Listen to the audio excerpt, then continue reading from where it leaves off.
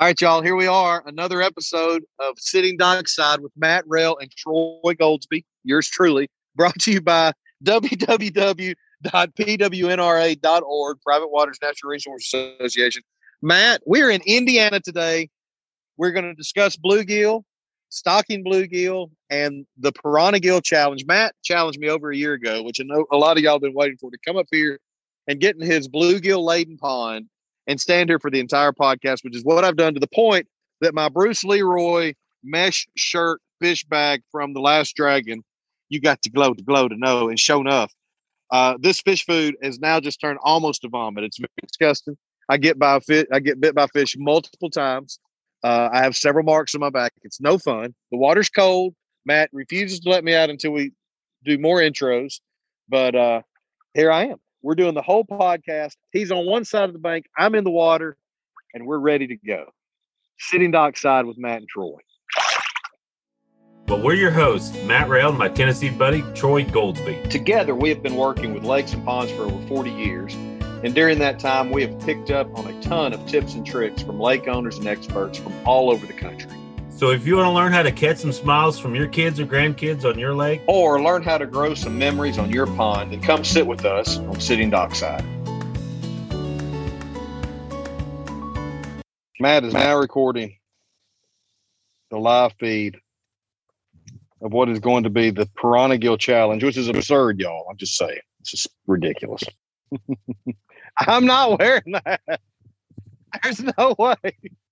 I got a big bag and I cannot lie. Welcome to Sitting Dockside Podcast, a rarity into which we've all have been waiting for. I don't know if we started out on about a year ago. We started talking about a challenge in which Troy's now drove all the way up here to Indiana to fulfill before winter, all for PWNRA members. And if you look at him, he does not look silly at all. Hanging with a bag around his neck, full feed, going into a Piranha Gill pond. Over 10,000 bluegill are in this little tiny pond waiting for him, into which he is going to eat every single hair off his body. This kind of challenge started when we had a little banter on one of our podcasts, Sitting Docksides, I don't know, about a year ago. I said, these fish are so tough, you reach your hand in there, they eat the hair off your arms. And he was like, no way, they can't. That has escalated. And here we are today.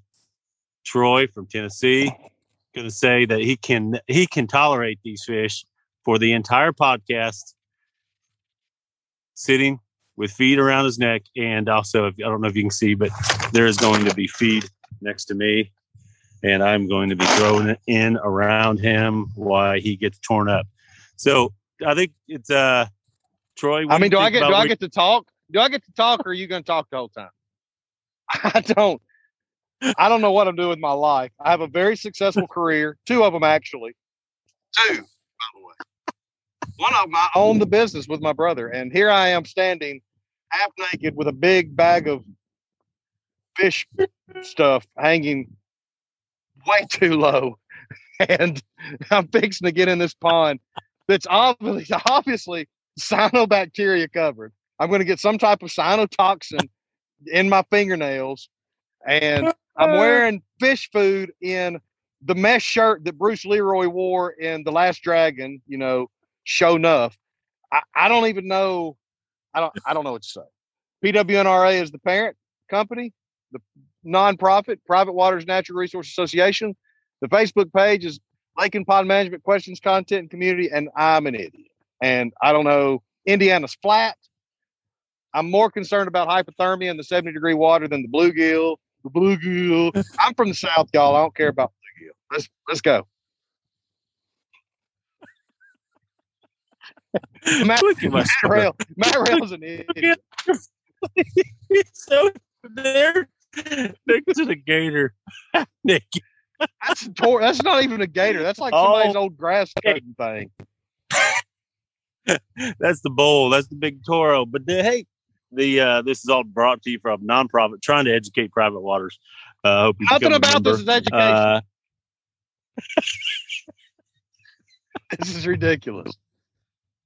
I got here. He didn't even have breakfast. I drove all night. Actually, I rode all night, and he didn't even have breakfast fix when I got here. Elizabeth didn't have breakfast fix, which should have happened. That's right. Yes. Anyway, Can I get in the water? I think it's time. I can't see you anymore. It's gone to a different picture. There you are. That's because Josh Flowers just tried to give me a call. I think he heard it all the way from Texas, what we're doing. So anyway, so Troy, why don't you all right, I'm going to throw a little fish food in for on the gills. Yeah. Yeah. They're not even here.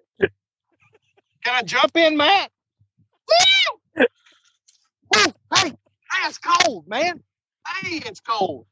I was always wanting to know how. I'm serious. Hey, the mud is 40 feet thick. Oh my goodness. I'm gonna get a disease. I got to come back. This is stupid. I'm an idiot. I wish that tree. You can chew them all away. You got bluegill all over you right now. Anyway, hey, I know. It's a good time to start talking. Hey, my back has been needing a little care. If the hair ain't gone off my back, then my wife's gonna be mad at you. It's the only reason she let me come up here. One thing, hey, Matt, how long are we doing this? The water's cold. I don't even know what we're talking about. WNRA rocks. I've got the great FRFR hat on. I'm representing the Flamingos quite well, and Aqua Services, to be honest with you. We're gonna move more. Are there snakes? Are there snakes in Indiana? Not any snakes you got to worry about. Oh, there's something sharp. There's something sharp down there. That is a. No, this pond bottom is so full of fish feces. It's just squishy. How do you dig a pond and have this much sediment in it with zero runoff? This is ridiculous. All right. So let's talk bluegill. You want to? Yes. So Lepomis macrochairus. All right. So bluegill is one of those big fish that everybody puts in their pond. Everybody like it, especially if they're actually loving bluegill a little bit even more sometimes. And we're doing some more trophy bluegill stuff than we are largemouth. One of the fastest growing management strategies that we're actually doing it. But the speaking of what's right around Troy's neck is a little feed bag, and it's the Bruce Leroy shirt from The Last Dragon. That's showing right. up. So Troy, why don't you hit it first? If you're gonna tell me a little bit about bluegill, and then tell me about why in the world and what you do if you're going to make a little bit of bluegill strategy for a big bluegill pond for somebody. First of all, bluegill in Alabama and Tennessee are much tougher than these bluegill. Not scared at all. Secondly, bluegill, Lepomis macrochairus. Beautiful, beautiful fish. I can't catch one, but there's plenty around me. The number one forage base for largemouth bass, numero uno. So, But today Matt wants to discuss stocking bluegill so that you have a trophy bluegill situation. So when you do that, it's kind of the reverse of stocking for largemouth bass growth. You really want your bass to be a little bit crowded so they consume a lot of the bluegill, and the bigger bluegill can continue eating food and get larger and larger and larger. You don't want large numbers of bluegill. You want the bass to be a little heavy. You want the bluegill to be light, and they just grow and grow, especially if you feed them optimal fish food. That's right. So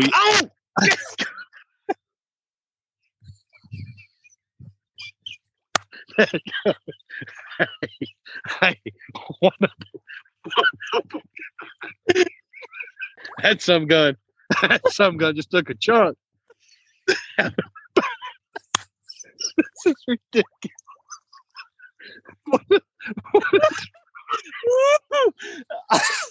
All right. Well, let's get back to it. That was good. Woo! I think. Hey, boys, that'll wake you up in the morning right there. Woo! I think Troy hit the nail on the head. A lot more stuff with bluegill anymore. Bluegill is actually great for table fare. Usually number one fish for table fare, bluegill fillets. And we're doing a lot more up here. Hence, that's why we're raising a lot of bluegill. One thing that I would hit on what Troy said immediately is there is no great largemouth bass fishery without bluegill. And so they are the cornerstone. Bluegill in our old country road, there is going to be a truck go by. He's going to be wondering what in the heck we're doing. Long story short is that bluegill also, to get a trophy largemouth or trophy bluegill pond, we have really came around and dialed into good nutrition. And what that means is when we brought bluegill inside, we had figured out what they eat, and because what they didn't eat and process came out their back end, and we had to clean them up. And so, what are you talking about right now? Yeah, bluegill crap. Yeah. So if you really want to see what a bluegill needs, you feed it. If it goes right into the bluegill, then it doesn't come out the back door. That's just waste. So less waste, less the people have to clean. So they've dialed into the nutrition, Troy, of what a bluegill actually needs. And so the cool part about that is now they've made some really advancements in feed. Now there's still some neat advancements in the future. One thing is now we have another separate energy source into which these fish can eat and, accelerate their growth. That has been very, very handy on a lot of our bluegill stuff. But if you do want a bluegill population that's extremely large, that we do have a little higher end predator, meaning we got a relative weight of largemouth bass between 80 and 100. We still get good populations of bluegill when we have relative weights in that range. So the bass are just slightly bass crowded, allowing you less crowdiness and allowing the bigger ones to get bigger. Also, what we do is males, big bull males are the ones that are really going to go big and in the lake. So a lot of times you'll be able to throw those back. Harvest your females. You can do that with the breeding colors if they're gravid females. And it's kind of just the opposite of what your harvesting would be for a trophy largemouth bass population. So harvesting those males off top end, females off the top end will be able to give you a lot of table fare, but still allow you to get to that trophy size fish that you want to put on the wall. It takes you about 5 or 6 years to get a fish really extremely big, knocking on the door of 2 pounds. And so patience a little bit, that adds some energy. And then also it's water quality. You really got to decrease your stress, meaning there are no stress events, even in the winter, in the summer, spring and fall, drought, flood. And so aeration systems are very important, and not having any kind of low oxygen event, because if you're really putting in a fish that is, 6 to 8 years old and there's a big stress event, then a lot of times your trophies can go down. So having that in there is a little bit of insurance, and also improving the water quality and nutrient binding, et cetera, really helps you off. It helps you out throughout that whole entire scenario. Troy, you want to add anything? I tried to catch one. He poked me and I'm bleeding now. I'm going to get some type of nasty Indiana infection from this water in this cut that the bluegill just gave me. I don't know if y'all know this, but fish food stinks. I got to get on at 6 o'clock in the morning, and they may not let me on. I'm bleeding now. This is stupid. So it's all for the cause. It's all for the great cause of bluegill. Bluegill stocking, Troy. If you're going to start, where are you going to start on your initial stocking? If it's a bass, if you're trying to do bass, or if you're trying to do bluegill trophy management. Right, so if I'm doing largemouth bass, my base rate on bluegill is $1,500 per acre. Depending on what type of management you want, for bass management, you may go up to 2,500 bluegill per acre, and that's going to be about an 80% blend of bluegill and 20% blend of shellcracker. If you're doing the reverse of that and you want to be a little bit bass crowded and have a good bluegill population, probably somewhere around 750 to 1,000 bluegill per acre. And then when you stock your bass, your numbers on bass are going to be somewhere in that probably 100 fish per acre mark. When you're stocking for largemouth bass growth, your bass rates are only going to be probably, 60 bass per acre. So that would be my line on stocking. They're starting to get at me. So I can't really add much. I'm standing in a cold pond with bluegill nibbling on my rib cage. Yep. So you're exactly right. The stocking strategies, depending on where you're at, how long you're going to wait. 1,500 fish per acre is a really nice number. We've had even the state recommends a little bit lower than that, but we try to hit in that middle. We like 750 on the low range. 1,500 is our optimal range, and 2,500 if you really need to get some forage base established. Also depends on when you're going to stock your initial bass and what size. So you really need to strategically do that, and do not stock the largemouth at the same time you stock bluegill. Do allow them to wait for almost a year. Allow the bluegill to reproduce to almost, it looks like you can walk across them. Bunch of small bluegill. There's so many you can almost walk across them in the lake or pond, and then stock your bass, but don't do it at the same time. So don't do it. Never stock. So here's the thing on that. You'll go somewhere, you'll have, somebody have a big fish truck and they'll be like, all right, yeah, you can buy bluegill, shellcracker, fatted minnows, golden shiner, bass, and crappie today. And you can do that, but you are going to end in disaster. Stock your forage base, let it cook for, depending on where you're at, 6 months to a year, then stock your bass at low rates for good bass growth. And then if you want to do crappie later on down the road, you can do that a year or two in. But forage, then bass, then other species if you decide you want to go that route. That's right. Make sure your bass are stopped before you add your crappie. And I'm just going to rewind what Troy said. And then I like how he said let them cook, because basically it takes, we said this number several times on the podcast. We want to go back. We do have a podcast on initial stocking. So we have another guy coming around here. This guy did a U-turn, Troy. He's coming back. The initial stocking. That's a different guy. Broke his neck trying to look over here. Oh! He jumped in my face. You're going to have to slow that down on slow-mo, because that some gun just nearly jumped in my mouth. Yes, you didn't know he's going to have some Indiana sushi, huh? Oh, my goodness. I forgot where I was. Fish food. So disgusting. The whole point being is adding a bunch of bluegill, getting them established. Oh, yeah, initial podcast. We've done some on initial stocking, so go back and take a look at that if you have a new pond. All that being said is when you stock your fish, it takes 536 3 to 5 inch bluegill to put 1 pound on one largemouth or predator fish. So if you're stocking 50, just like he's saying, that's only putting 3 pounds on 3 fish. That's why you have to let broodstock forage base, to cook, is what Troy says, to let them reproduce to tens to hundreds, thousands before you start the predator fish. It's essential.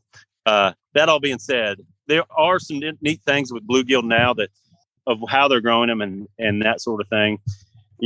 Each person has a different sort of bluegill and everything else.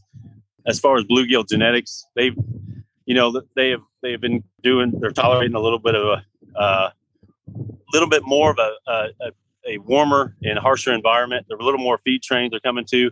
They actually eat people when you have a feed bag on them, and so genetics on that particular fish is pretty interesting itself. Bluegill, as a biology just behind that fish, is that they reproduce by full moon. Not the same fish reproduces every full moon, but basically the same spawning colony will change using the same spawning habitat. So every full moon, you will get a spawn by certain fish, usually a rotation. Here in Indiana, we get one female will go at least 2 times a year. Where Troy is, he may get 3 out of that female. So they get a little bit more. Everything's better in the South, y'all.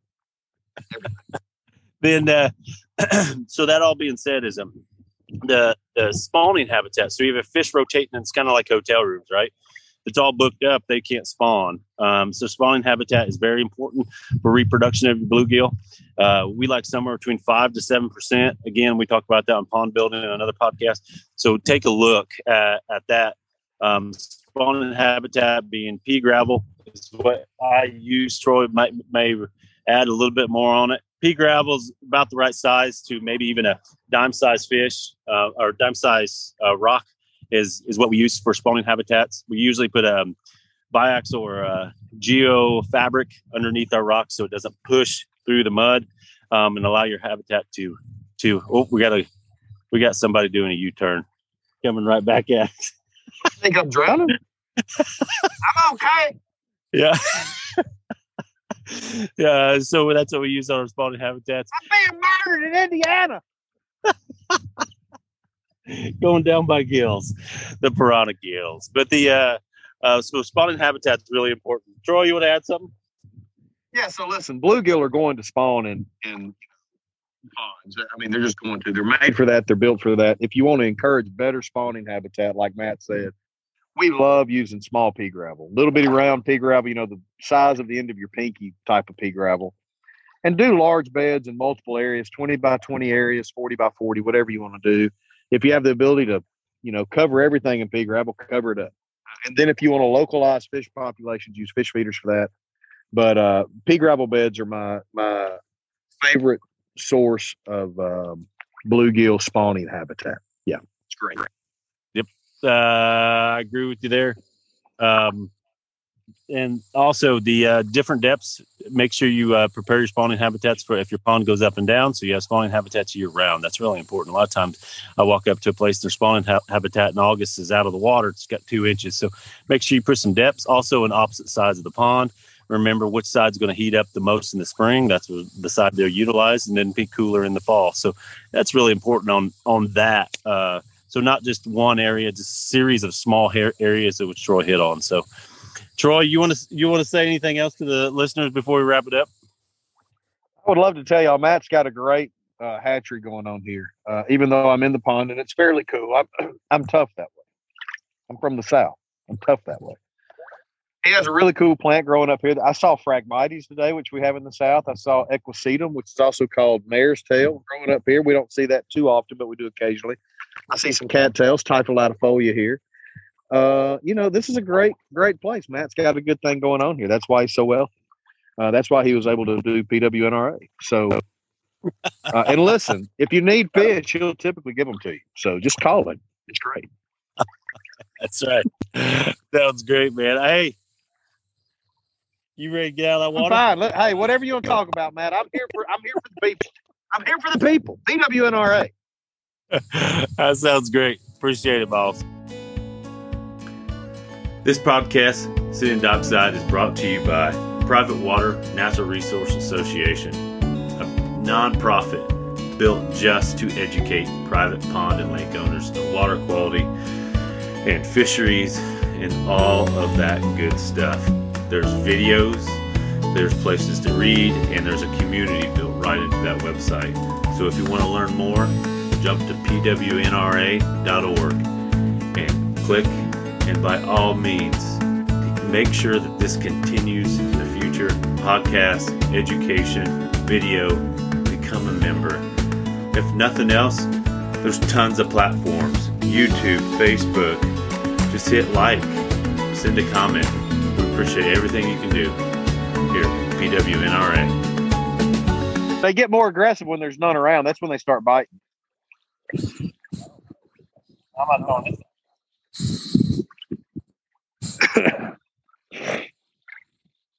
Woo! It got cool right there. You got a little bit of a thermocline at the bottom there, buddy. No, it's good. It's pretty homogeneous. It is a very sedimented bottom, though. Very. That's why your seine net's getting so weighted.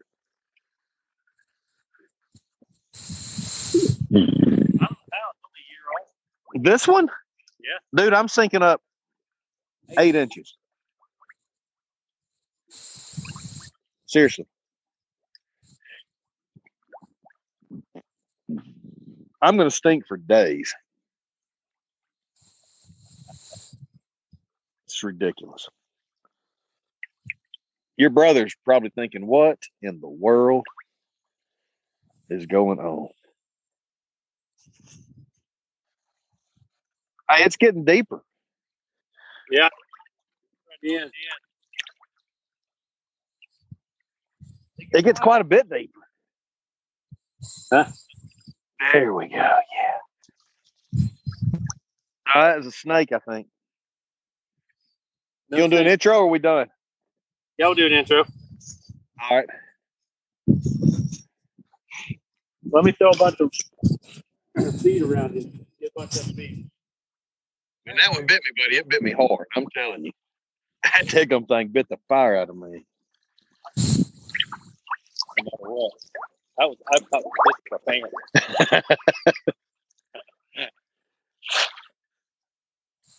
Ladies and gentlemen, welcome to another episode of Sitting Dockside. We've been gone for a while. Welcome back with Matt Rell and yours truly, Troy Goldsby. I'm here doing the year-long talk about what Matt is bringing over here to me. He wants me to put this on, and I will for a brief second. I mean, the CVS sold this. All I can say is America. And there's some more fish food. So we're going to do the podcast today talking about bluegill and the piranha gills. And I get bit several times, you'll see during the podcast. And I'm not wearing this any longer, Matt. Oh, my goodness. There's more fish food. And so, yeah, Sitting Dockside, pwnra.org, which is Private Waters Natural Resource Association, which is a parent company, the parent nonprofit. And then you've also got the Facebook page, Lake and Pond Management Questions, Content, and Community. And we're in Indiana today. I came all the way to Indiana to do this. And we're fixing to do the podcast. So let's get after it. All right. I got bluegill chomping on my legs and my back right now. Matt didn't think I could take it. There was one right there, buddy. It got me good. It's like a little electroshock therapy. When they get you, you don't know it's coming. Them little dudes get on you a little bit. So I have got fish food hung around my neck in the Bruce Leroy from the Last Dragon movie mesh shirt that he wore when he was "You Got to Glow the Glow You Know." That's what this is, and I'm standing amongst the bluegill. So welcome to the Facebook page.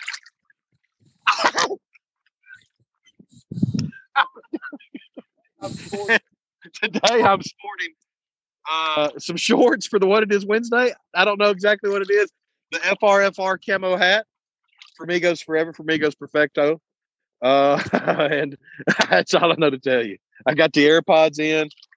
Remember, go get you a mesh Bruce Leroy Last Dragon shirt as soon as you can.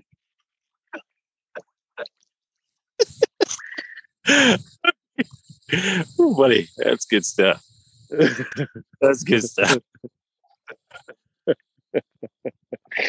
Are we done? Hold on now. I hope it recorded. That was funny, man.